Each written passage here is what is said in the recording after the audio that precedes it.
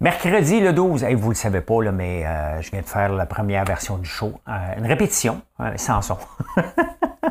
Et là, je viens de faire une autre 10 minutes sans avoir mis la clé. Être TDAH, c'est vivre avec ça aussi des fois. Hein? Mais hey, je vous parle de quoi aujourd'hui? Je vous parle des livres censurés ou non à la bibliothèque. La fin des circulaires papier. Le chaos dans le métro samedi? Peut-être. Je ne sais pas, on va vous dire pourquoi. Les médecins ici puis en France, c'est quoi la différence? Hein? Je vous présente un scientifique aussi sorti directement des années 1700, tu ne peux pas manquer ça. Est-ce qu'Anglade bluffe? Hein? Le gouvernement et la création d'emplois, PSPP, êtes-vous tombé sur la tête la résidence la plus chère au monde? Combien de pieds carrés vous avez dans votre maison? Vous allez voir, vous allez pouvoir vous comparer. La bourse, ça prend 2 mots pour régler la bourse. Je vais vous dire c'est lesquels. Les insolites, bien entendu. Je continue ma série sur les premières dates, les worst premières dates. Elle est bonne celle-là aujourd'hui. La pensée du jour et l'énigme, tout de suite après, ceci.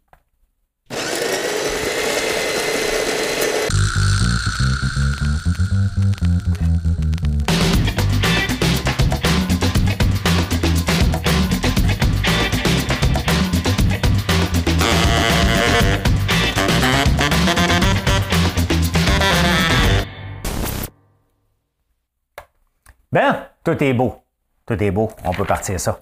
Hey, l'énigme du jour. L'énigme du jour, je suis en train d'écouter la commission Charbonneau sur Crave. Et pourquoi? Parce que je m'en vais, on va se le dire aujourd'hui pour demain, l'enregistrement. Bon, on va parler de ça. Donc, je suis en train d'écouter ça. Et j'ai décidé de vous sortir une phrase. Je ne sais pas si vous allez vous souvenir, c'est qui? Mais vous allez devoir me trouver qui a dit cette phrase célèbre-là. Mais tout d'abord... Mesdames et messieurs, 2ELGBTQI+, voici l'énigme du jour. Alors, qui a dit cette phrase-là? Un chum, c'est un chum. Un chum, c'est un chum. Qui a dit cette phrase? Et on est pour la liberté d'expression. Hein? Et là, il y a un mini-scandale, en tout cas un débat. Des livres de complotistes dans les bibliothèques. Hein? Bon, il y en a sur les théories du complot, puis les CIP, les gouvernements. Bon, moi, je trouve ça loufoque. Là, on s'entend, là. Je ne crois pas à Bigfoot non plus, là. Est-ce que ça a sa place dans les bibliothèques? Hein? Ça vaut la peine de se poser la question, parce que est-ce que c'est le rôle des bibliothèques de partager ça, ou c'est vraiment pas aux bibliothèques à se casser la tête avec ça? C'est un livre. Il fait partie de la Bibliothèque nationale. On le met, puis les gens peuvent aller le consulter. Moi, honnêtement, je m'en fous un peu. Parce que l'affaire, c'est que... Il y a un côté de moi qui dit, ben non, ça n'a pas sa place dans la bibliothèque. L'autre côté qui me dit, ben, OK, parfait. S'il commence à faire de la censure, ça veut dire qu'il faut qu'il lise tous les livres. Là, ils disent, oh non, ça ne rentre pas dans nos critères. Le danger est tellement grand que laissons ça là. Mais quand même, ça vaut la peine de se poser cette question-là. Quand même, hein? Je ne sais pas s'ils sont bien empruntés, hein? Ils le remettent-tu après, les complotistes? Ça fait longtemps que je n'ai pas été loin lire ma bibliothèque. Je ne sais pas où ma bibliothèque proche d'ici. Marilyn, elle y va des fois. Est-ce que c'est la fin des circulaires papier? Et encore un tollé, parce que c'est drôle, hein? Ça s'était rendu en commission parlementaire, les publisacs, puis l'importance pour nos aînés. Puis, tu sais, quand tu veux faire passer quelque chose ou ne pas enlever quelque chose qui est au profit d'une entreprise, qu'est-ce que tu dis? C'est bon pour nos aînés et ça sort les gens de la pauvreté. Bien là, on a parlé du Publisac, mais là, il y a un dommage collatéral qui sont peut-être les circulaires. Hein?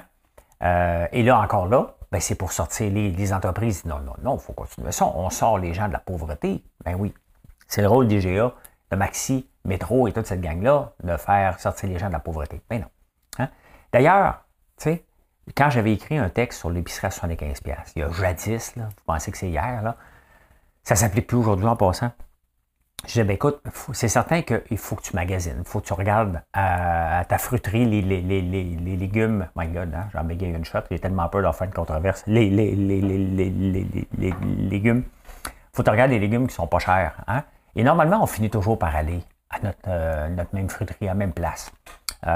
Mais vous m'aviez dit, non, ça ne s'applique pas parce qu'il y a bien des gens qui ne peuvent pas se déplacer. Les gens vont toujours au même marché. Donc, on s'entend, si les gens vont toujours au même marché, ben, ils vont au même marché.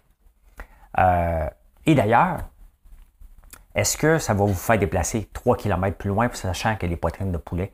Tu sais, si les gens veulent vraiment nous rejoindre, les entreprises, là, il y a des spottudes partout. Outremont, Petite-Nation, Cheneville, Duhamel, Saint-André-Avelin. Hey, Montréal, Montréal-Nord, Montréal-Nord, Nord-Nord, Montréal-Sud, Sud-Sud. Hein? Il y a des spottudes partout. Et il y a moyen de dire aux entreprises, si les entreprises veulent vraiment faire du marketing puis faire bénéficier les gens, hein, ils pourraient écrire à la page de leur coin, du marché de leur coin, et ils pourraient dire, hein, regarde, il y a des spéciaux aujourd'hui.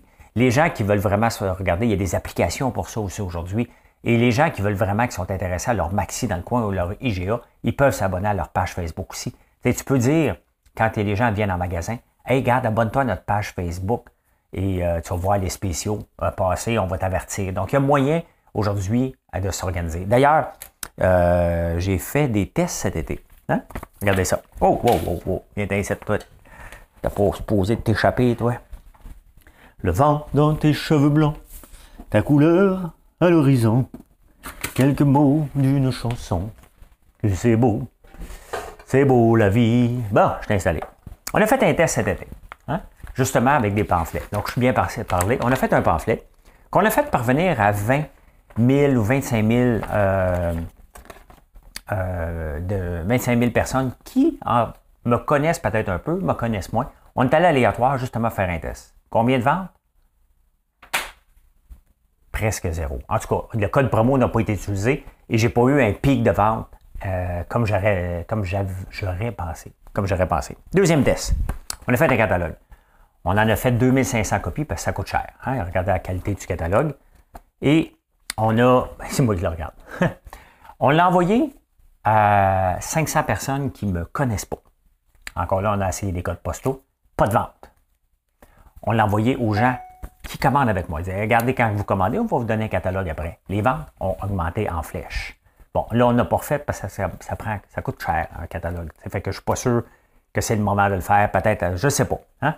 Je suis encore en débat. Mais ça a rapporté quand on le donne aux gens. Et c'est pour ça que, on va le ramasser après. C'est juste que ça fait un beau spectacle, lancer des affaires par terre. Regardez ça, je reçois ça chaque semaine de Uline. Hein? Et je le feuillette à l'occasion, puis je me dis, qu'est-ce que j'achèterais bien la prochaine fois? Je vais mettre ça dans mon panier. Et c'est ça marche. C'est la même chose avec notre catalogue. Parce que là, regardez, j'ai vu quelque chose qui me manquait. Et là, je vais le mettre dans mon catalogue la prochaine fois. Hein? Fait que ça marche. Mais regardez la quantité. Hein? On aime ça, des catalogues quand même, mais il y a quand même une limite. Eux autres nous envoient une fois par semaine. Ils veulent s'assurer. Hein? Loin des yeux, loin du cœur. Non, ils nous gardent près du cœur en tabarnouche. Je le garde quand même. Regardez ça. Hein? Je me sens comme Jean-Luc Mongrain quand je fais ça. Fait que voilà. Hein? Il y a les cartes fidélité, ils ont déjà ils peuvent nous envoyer une infolettre, hein? Ils ont déjà toutes nos infos. Mais sauf que les gens capotent, les professeurs de pub capotent. Hein? Parce qu'eux autres, tu sais, ou les entreprises qui font ça, eux autres, ils disent non, il faut protéger les pauvres. C'est tout le temps ça. Hein? Le mot va être envoyé pour que l'entreprise qui ne le fera pas va se sentir coupable. C'est pas ça, c'est pas de même que ça marche. Hein? On le sait très bien. Il y a d'autres moyens aujourd'hui. Il faut se réinventer. Le problème, c'est que c'est épuisant à se réinventer tout le temps. Hein? Je fais que ça du matin au soir. C'est un job and a half. Le half, c'est les 7 heures que tu ne dors pas par nuit pour te réinventer. C'est de l'ouvrage. Hein? Est-ce que ça va être le chaos samedi dans le métro? Hein? Parce que là, à partir de samedi, les petits pitous vont être admis avec une muselière. Donc, j'ai hâte de voir un chien bien enragé, mais avec une muselière. Il va y avoir du chaos. Ou il va en avoir un compris qui va dire « Droit et liberté! J'ai le droit d'avoir mon chien! En France, t'es où? J'ai besoin de toi! » En France, Goldwater qui va dire « Les pitbulls, eux autres, ils ont le droit, pas de muselière. » Le vent dans tes cheveux blancs, la couleur à l'horizon, quelques mots d'une chanson. Hein? Quelle est la différence entre les médecins en France et ici? Il n'y en a pas, c'est pareil. C'est quand même drôle hein, que deux pays différents, en théorie, deux systèmes de politique un peu différents qui ont la même problématique. Hein? Donc, il faut se poser des questions. Quand tu as la même affaire qui se promène partout, il faut que tu te poses des questions sur la façon qu'on gère, les gens qu'on met en place pour gérer tout ça. Hein? Système d'éducation, même problème qu'ici, il manque des profs. En France, c'est la même chose. Tu lis nouveau, honnêtement, il y a des fois, à part les termes que je ne comprends pas, parce que Je ne comprends pas encore Mathieu Bock-Côté. Fait que faudrait que j'écoute Mathieu Bock-Côté plus souvent. Il y a des termes, des fois, qu'on a besoin d'un dictionnaire, là, mais c'est la même chose. Tu lis le Figaro, tu lis la presse, c'est les mêmes nouvelles à peu près. Des fois, le Figaro, il est 3 jours en avance à la presse. Je dis ça, je dis rien. Hein? Mais, et là, les médecins, c'est quand même spécial parce que c'est la même affaire. Hein? Ils pensent en France d'envoyer des médecins en région. Il faut qu'ils en forment plus parce que c'est pas tout le monde qui est un médecin de famille. Et il y a le problème de vieillissement de la population aussi des médecins. 55% des médecins en France ont plus de 50 ans. Et ici, au Québec, j'ai fait les calculs. Oui, c'est disponible. 44% des médecins ont plus de 50 ans, dont 2 en haut de 90 ans. Quand même, hein? Qui pratiquent, là. Qui pratiquent, quand même. Hein? Le vent dans tes cheveux blancs, la couleur à l'oreille. Hey! Le prix, je vous en ai parlé hier, les prix de l'économie ont été remis à trois banquiers américains, en tout cas 3 professeurs, 3 économistes, dont l'ancien président de la Fed. Bien, il y en a un, on dirait, qui est sorti directement des années 1700, dans le temps d'Abraham Lincoln. Je vous le présente. C'est sûr que lui, tu le rencontres dans la rue. Il n'y a pas de souci. Hein? Philippe de Big. Il a quand même 67 ans, là, lui. Là. Hein? Je vous laisse... Non, mais si tu le rencontres, tu le crois. Tu sais? Tu rencontres un scientifique comme ça, tu le crois tout de suite. Là. Il parle. Ceux qui ne le voient pas, là, vraiment, il y a une demi-barbe, il a décidé de ça. Il y en a qui gardent le pinch. Donc, imaginez-vous que lui, il a enlevé le pinch puis il a gardé la barbe alentour.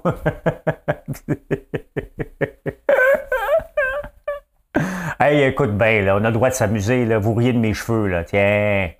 Hein? Ouais, lui, il a enlevé le pinch puis il a gardé la barbe autour. Mais lui, quand il me dit que l'économie va mal, je vais avoir tendance à le croire. Tu sais? Il a l'air d'un scientifique. Hein? Hey, imaginez-vous que vous travaillez au remote à la maison et la compagnie vous dit tu vas allumer ta webcam pour que je puisse te surveiller. Tu sais? Un doigt dans le nez, gratte les oreilles. On mange la... hein? Un petit replaçage de pantalon discrètement. Hein? Gratter, pas se laver les mains à l'eau toilette. Il y a une compagnie, dans un centre d'appel, en plus, qui était installé en Hollande, ici aux États-Unis puis en Hollande, puis là, ben, ils se sont fait taper ses doigts parce que la justice a dit non, tu ne peux pas filmer quand même quelqu'un 8 heures par jour. Vous voyez comment il y a des entreprises qui ont zéro confiance aux employés. Hein? Alors qu'on maintenant, on devrait gérer par résultat. Hein? On n'a pas appris dans les 2 dernières années.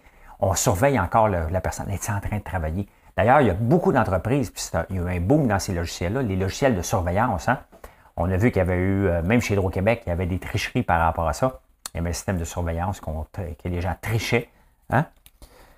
Ah, hey, on est loin. Il y avait tu peux tricher parce qu'il y avait des logiciels pour tricher les logiciels de surveillance où tes keyboards sont fictifs.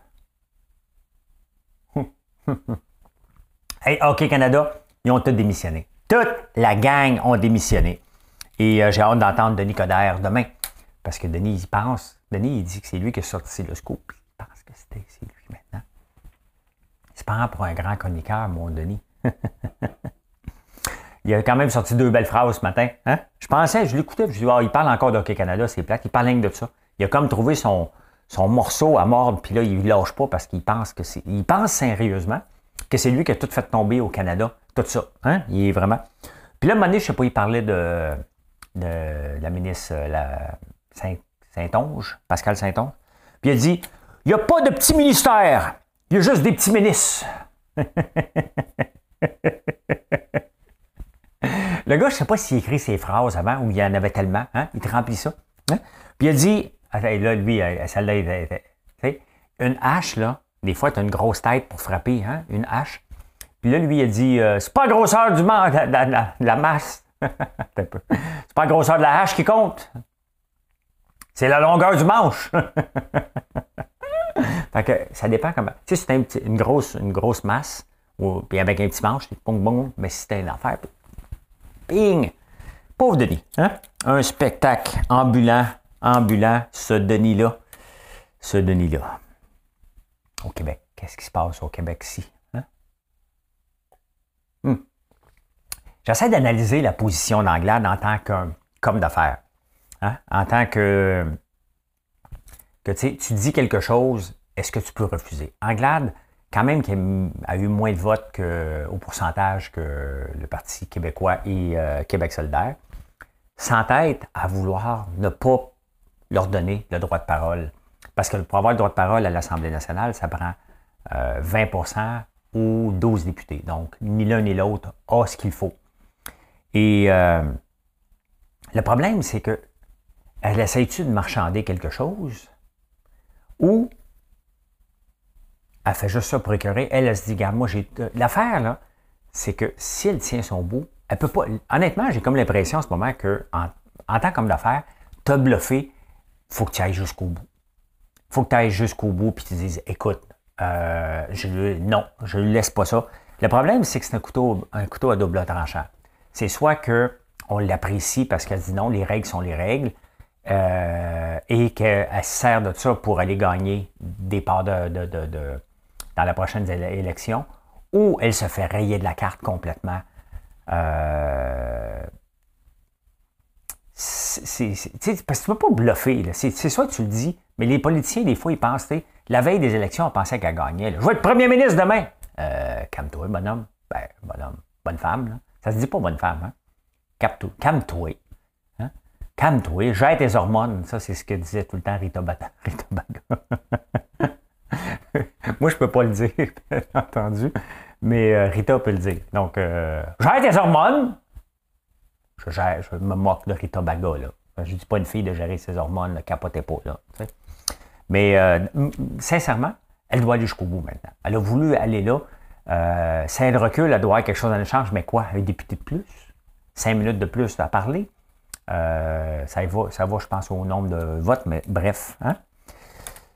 C'est pas la plus grande stratège au monde. Là. Elle dit qu'elle a déjà travaillé sur McKinsey. Ils peuvent bien facturer 35 000 $ par jour au gouvernement, eux autres.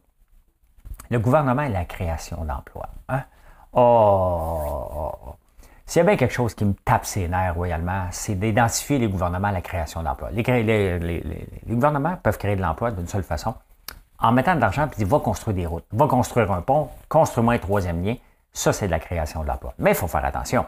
Est-ce que c'est un déplacement de l'emploi? Il ne faut jamais l'oublier parce que les constructeurs, les gens qui travaillent là-dessus, est-ce qu'ils travailleraient ailleurs, en train de bâtir des logements, en train de faire des routes, routes, c'est encore gouvernemental, est-ce qu'ils feraient ailleurs, quelque chose d'autre ailleurs? Est-ce qu'ils iraient en Arabie Saoudite construire quelque chose? Il ne faut jamais, est-ce que c'est un déplacement d'argent? Il ne faut jamais penser qu'on a créé 10 000 emplois pour faire le troisième lien. C'est pas de même, ça marche. OK? Moi, c'est drôle, ça fait 22 ans que je suis en affaires. Et 22 ans depuis le mois de septembre. Donc, depuis 22 ans, 1 mois. Hein? Comment ça se fait que le gouvernement ne m'a jamais aidé à créer de l'emploi? Je n'ai jamais été le voir. Tu m'aiderais-tu à créer de l'emploi? Il n'est jamais venu me voir non plus. Bon, on va dire, hey François, c'est le fun ce que tu fais. On peut-tu travailler ensemble? Hein? On peut-tu travailler ensemble? Regardez, puis je ne suis pas en train de broyer, là, mais regardez ce que je fais dans la région. Là. Je travaille tous les jours en vous parlant de Notre-Dame-la-Paix, la petite nation, de ce qu'on est en train de faire, de l'agro-tourisme, comment je veux faire pousser ma moutarde, comment je veux faire pousser la cameline, faire du lait d'avoine. Comment ça se fait que jamais un ministère qui vient me voir et me dit « Hey, c'est vraiment le fun, on va travailler avec toi et on va encourager d'autres fermiers dans le rang à faire autre chose pour amener du tourisme. » Entre autres. Ils ne font pas. Donc, quand le gouvernement s'approprie la création d'emplois, là, c'est une seule et unique affaire. C'est vous autres qui décidez que vous avez un besoin. L'entrepreneur à l'écoute, hein? Mettons moi, là, me tire les oreilles bien grandes, me dit « Oh, opportunité d'affaires! Hein? » Il y a une opportunité, on va faire du cash. Hein? Là, je dis OK, il y a peut-être quelque chose à faire. Là, il y a un paquet de concurrents qui arrivent. Là, il faut que tu te démerdes. L'affaire, c'est que moi, là, je ne veux pas créer de la job. Là. Je veux répondre à un besoin. Et le moins d'emplois qu'on a, surtout en pénurie de main-d'œuvre, on doit faire le maximum qu'on peut avec le moins de gens possible. C'est comme ça. Cependant, je suis fier quand même que par la bande, bien entendu, on est obligé de créer des emplois. Et ça, c'est le fun parce qu'on répond à un besoin, tout simplement. Si mon besoin n'est plus là, là, je suis un congédiement d'emploi. Donc, c'est comme ça, là. Hein? Donc, le gouvernement, il n'est pas là pour la création d'emplois. Il faut arrêter de penser. Il y a une seule et unique personne, on répond à un besoin, tout simplement. Quand le gouvernement subventionne une entreprise, on peut parler de Théo Taxi. Qu'est-ce qui arrive quand le gouvernement subventionne Théo Taxi? C'est un cas universitaire. Okay? On va trop vite, on essaie de changer de mentalité. Notre seul but, c'était pas de répondre à un besoin. Notre seul but, c'était de tirer l'impact à Uber. Et ça, c'est jamais une bonne stratégie. Le gouvernement a embarqué là-dedans. Là, le gouvernement embarque énormément dans le lithium. On va se casser la gueule une coupe de place. J'espère qu'il va y en avoir un gagnant qui va faire qu'on va s'en sortir un peu plus. Mais il faut arrêter de penser que les gouvernements sont des créateurs d'emplois. Ils ne sont pas pantoute. Ils sont zéro, jusqu'à preuve du contraire. Vous allez me prouver le contraire. Ça va me faire plaisir de vous écouter. Mais en 22 ans, je n'ai jamais vu le gouvernement venir m'aider à créer une seule job. À part me dire, t'as-tu respecté telle norme, t'as-tu respecté telle affaire, t'as-tu fait ci, t'es-tu sûr que t'as fait ça comme il faut? Puis ça, c'est-tu fait comme il faut? Il fait respecter les normes, mais il ne crée pas de l'emploi. Puis c'est correct. PSPP, ce qui va porter serment, hein? L'affaire, c'est qu'il n'y a rien, techniquement, il est obligé. Puis en même temps, bien, la loi au Canada, elle vieille un peu. Hein? Et ben, c'est un avocat. Et souvent, tu sais, que tu vas le voir les juges, puis tu lis le projet de loi, tu dis, ben non, je vais gagner, regarde l'article, il est de mon bord. Ouais, mais la jurisprudence, ben c'est ça, PSPP. Sincèrement, j'espère qu'il va tenir son bout, c'est sûr. Hein? Qu'est-ce qu'il va faire, le gars? Il va le mettre dehors, il va être suspendu. J'ai hâte de voir, mais je pense qu'il est temps qu'on amène la jurisprudence dans cette affaire-là. Hein? Hey, Tony Accurso, c'est drôle qu'on en parle dans les journaux, mais c'est parce que c'est moi qui écoute la commission Charbonneau en même temps. Il doit 107 millions. Hey, c'est beaucoup d'argent. Là. Il va déclarer faillite. Sa fille a passé au feu en fin de semaine. Il a perdu un de ses fils. Et regarde, tu parles de milliards. Et là, bon, son fils, c'est un accident d'auto, là, mais il y avait de la boisson impliquée. Donc, là, c'est sa fille qui passe au feu. Il doit 107 millions. Hein? Quand je vous dis là, que j'aime bien marcher droit, là, parce que ça ne me tente pas d'avoir des problèmes pour une couple de scènes de plus. Là. Lui, c'était plus des scènes, là, c'était des millions puis des milliards de plus. Là. Mais regardez, hein, quand on dit l'argent ne fait pas le bonheur, regardez là, tous les troubles qu'il y a. Il essaie de se battre pour pas aller en prison, puis il a tout mis pour ne pas y aller. Honnêtement, il aurait dû aller faire son temps, ça serait déjà terminé. Il n'aurait pas mis 107 millions sur la table non plus. Là. Ben écoute donc, hein, chacun ses problèmes. Chacun son chemin. Chacun son chemin. Hey, je vous montre la building le plus... voici le building le plus cher au monde. 2,6 milliards que c'est rendu maintenant. Ça s'appelle Antilla. 27 étages. 400 000 pieds carrés. Si vous ne le voyez pas, bien entendu, vous pouvez aller voir après Antilla. Ça appartient au Indian businessman Mukesh Ambani. Mumbai. Ambani Wife. Ah, c'est ça. C'est parce que non seulement ça, il s'est fait bâtir ça. Ça prend, je pense, 400 personnes pour l'aménager. 400 000 pieds carrés. Il y a 600 personnes qui travaillent là. Il y a bien entendu, il y a un spa. Tu peux prendre une bière 24 heures sur 24. Là, toi aussi dans ta maison. Mais sa femme, tu sais, il aime ça beaucoup, l'argent, eux autres. Fait qu'elle s'était fait faire un téléphone, un iPhone, pour la modique somme de 48,5 millions. Ça, c'est un power couple, hein? Regardez le building. Il n'est pas tellement beau. Mais tu peux tout faire dedans. Hein? Tu rentres debout, tu ressors les pieds devant, tu ressors plus là. 400 000 pieds carrés, c'est énorme en tabarnouche. Moi, ma maison ici, elle a à peu près 4 000 pieds carrés max, quand même. Hein? Et c'est déjà trop grand. Déjà trop grand. Les finances. Meta, vous savez que Meta a pris le virage virtual reality. Là, il va nous mettre des casques à la tête. Il va y avoir un bracelet. Ils ont pris un grand gamble. Hein. C'est carrément ça. On va regarder ce qu'il fait à la bourse justement aujourd'hui. Chacun son. Je vous amène. Hein. J'ai rien que cette chanson-là dans la tête aujourd'hui. Ça, c'est le dollar canadien qui descend encore un peu contre le dollar américain. La bourse, qu'est-ce qu'elle fait aujourd'hui? Ben, ça se promène. Il y a beaucoup de yo-yo aujourd'hui. Hein? Ben, ça, hier, là, mais regardez, ça se promène non-stop. Beaucoup d'insécurité sur les marchés. Et ça a parti dans le négatif, ça a monté, ça redescend. Il y a beaucoup d'insécurité. Mais regardons rapidement Facebook, qu'est-ce qu'il fait? Meta. Ben, il perd encore. Hein? Regardez, il descend encore. Il n'y a personne qui croit à la façon que Zuckerberg veut amener Facebook. Bon. Donc, regardez encore aujourd'hui, ça a descendu. ça a remonté, ça redescend. Il n'y a personne qui y croit à la façon. Donc là, ils viennent de sortir un headset, un casque virtuel de 1500$ US. Ça veut dire que nous autres, les Canadiens, avec le dollar en ce moment, ça va coûter quoi? 2200$. Il y a quand même des limites, là. Hein? Il y a quand même des limites. Il va sortir aussi un wristband pour la santé, puis aussi pour contrôler l'headset. Il nous amène dans un monde que pas sûr qu'on veut aller là, qu'on a les moyens d'aller là. T'sais.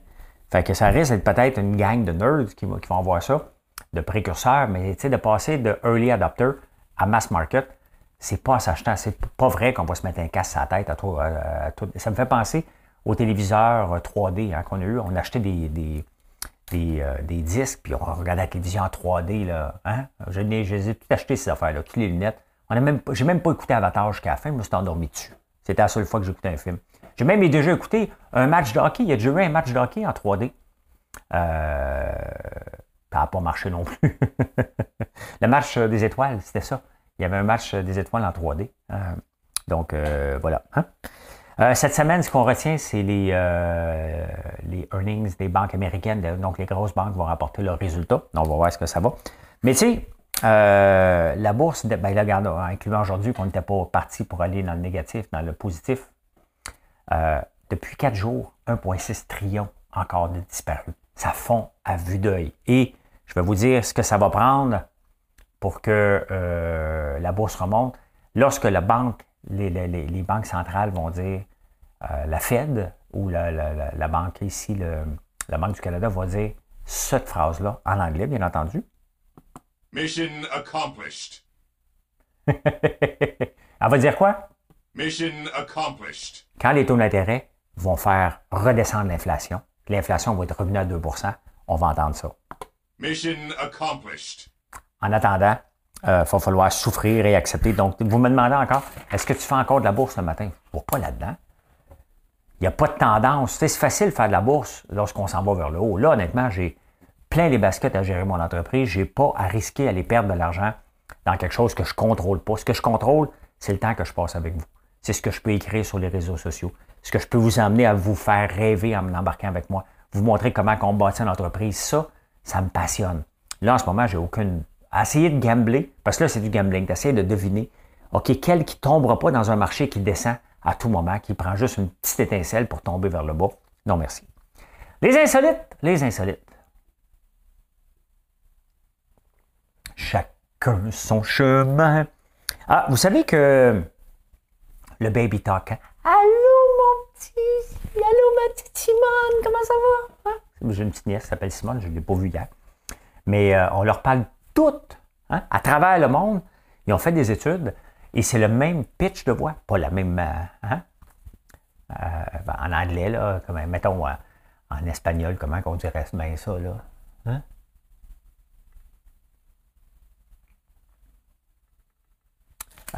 Allô, mon petit bébé. Hein? Allô, mon petit bébé. On va le mettre en espagnol. Alors, on parle du français, on parle Hola, mi bébé. Hola, mi bébé. Hola, mi bébé. Hein? Donc, partout à travers le monde, ils ont fait des études. On prend le même ton, on monte le ton. Hein? Le ton, le pitch est plus haut. C'est le même pitch et le même ton. Hein? Allô, mon petit bébé. Hola, mi bébé. Hola, mi bébé. Oh, le petit bébé. Hein? Bien, c'est ça. Hein? Donc, on parle, le baby talk, il est universel partout dans le monde. Et d'ailleurs, on parle à nos chiens, nos animaux, comme on parle à des bébés. Hein? Puis vous le voyez, quand je mets des vidéos, des fois, ça vous fait rire. Hein? Allô, Charlie? Hein? Veux-tu un petit biscuit à François Lambert? Bien, vous voyez, hein, on monte le ton. Je ne sais pas pourquoi, mais c'est comme ça. Hein? C'est comme ça. Quels sont les ingrédients les plus aimés sur la pizza? Je suis tombé sur un sondage. J'aime ça, les sondages. Moi, j'aurais été bon pour faire la guerre des clans. Hein? L'ingrédient le plus aimé sur la pizza, bien entendu, hein, pas une grande surprise, c'est le pepperoni, 64%. La saucisse, 56%. Là, il y en a un paquet d'autres, ça s'en va en descendant. Mais j'ai pris les deux premiers puis les deux derniers. L'avant-dernier, c'est le brocoli. Y a-tu toujours quelqu'un qui dit « Hey man, tu viens goûter à ma pizza, elle est malade, tu mets du brocoli là-dessus. » Non, le brocoli, je mange ça quand tu veux être santé. Quand tu veux manger une pizza, c'est un comfort food. Là. Tu y vas all-in. Là, hein? La saucisse, du fromage, bien du fromage. Quel est l'ingrédient qu'on déteste le plus? Puis pourtant, il y a toujours un débat par rapport à ça, hein? Les ananas. 35% des gens aiment les ananas sur les pizzas. Moi, j'aime ça. Avant, quand je commandais beaucoup de pizzas, un all dress puis une aux ananas. Ça fait longtemps, moi, je n'ai pas commandé de pizza. Pas longtemps. Super Mario, hein? Vous savez pourquoi Super Mario?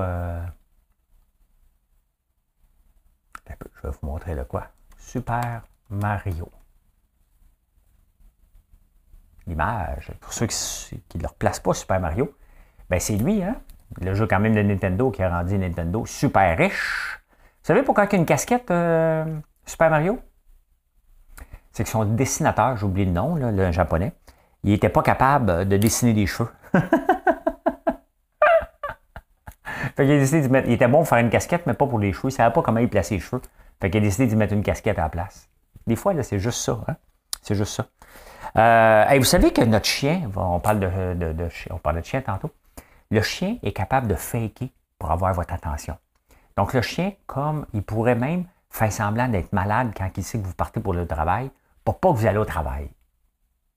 Quand même intéressant, hein? Si ton chien manque d'attention, il va dire... D'ailleurs, il y a un chien qui boitait, hein, je l'avais déjà montré, je pense, à un moment donné. Le chien, il boitait, son maître a eu un accident, puis il a commencé à boiter, puis le chien a commencé à faire la même chose que lui. Hein? Fait que, très intéressant, très intéressant. Premier date. Moi, vous savez que quand j'ai rencontré Marilyn, première date, elle est venue ici. On s'était déjà rencontrés avant, mais au lieu d'aller au restaurant, je l'ai invité à manger ici. Il y a un gars qui a décidé de faire la même chose, hein? Et il invite la fille chez lui. Puis là, il dit, veux-tu un drink, tout ça? Fait qu'il se tourne le dos. Hein? Puis qu'est-ce qu'il entend? J'ai rien. Il entend derrière lui des papiers hein? Qui se déchirent. Mettons, il entend ça. La fille, pendant qu'il préparait, elle ouvrait son courrier. J'imagine Marine arrive ici la première fois, puis elle voit mon compte de Belle, elle ouvre tout ça.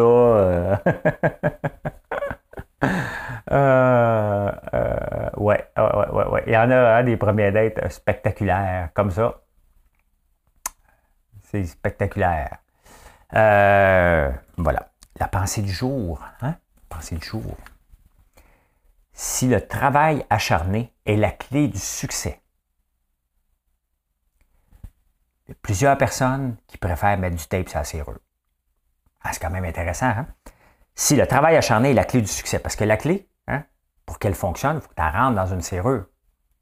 Et c'est là, si tu trouves la bonne clé avec le travail acharné, tu vas avoir du succès. Donc, si le travail acharné est la clé du succès, plusieurs personnes préfèrent taper la serrure. C'est intéressant. Et l'énigme du jour, quelle était l'énigme du jour? Je cherchais, qui a dit un chum, c'est un chum? Bernard Trépanier, qui était l'argentier du parti de Gérald Tremblay, Union Montréal, je pense. Et il parlait de Frank Sampino, puis il dit, ben, chum, c'est un chum. Hein? Bernard Trépanier, d'ailleurs, qui n'aurait jamais eu il n'aurait été jamais jugé pour ce qu'il a fait, parce qu'il est décédé en 2018. Mais c'est lui qui avait dit, un chum, c'est un chum. Et bien voilà comment j'ai vu l'actualité en ce beau mercredi. J'espère que vous avez apprécié. Je ne vous ai même pas demandé une fois de faire un like, donc c'est le moment de vous abonner si ce n'est pas fait. Merci. Venez nous voir sur françoislambert.one. Pensez à nous pour l'Halloween, pensez à nous pour Noël, pensez à nous pour ton être cher, justement. Hein, si tu ne veux pas qu'à fouiller dans tes lettres, viens voir, on a un beau petit coffret. Je t'aime. Tu pourrais donner ça à première date. Hein? Allez, bye. Bonne journée.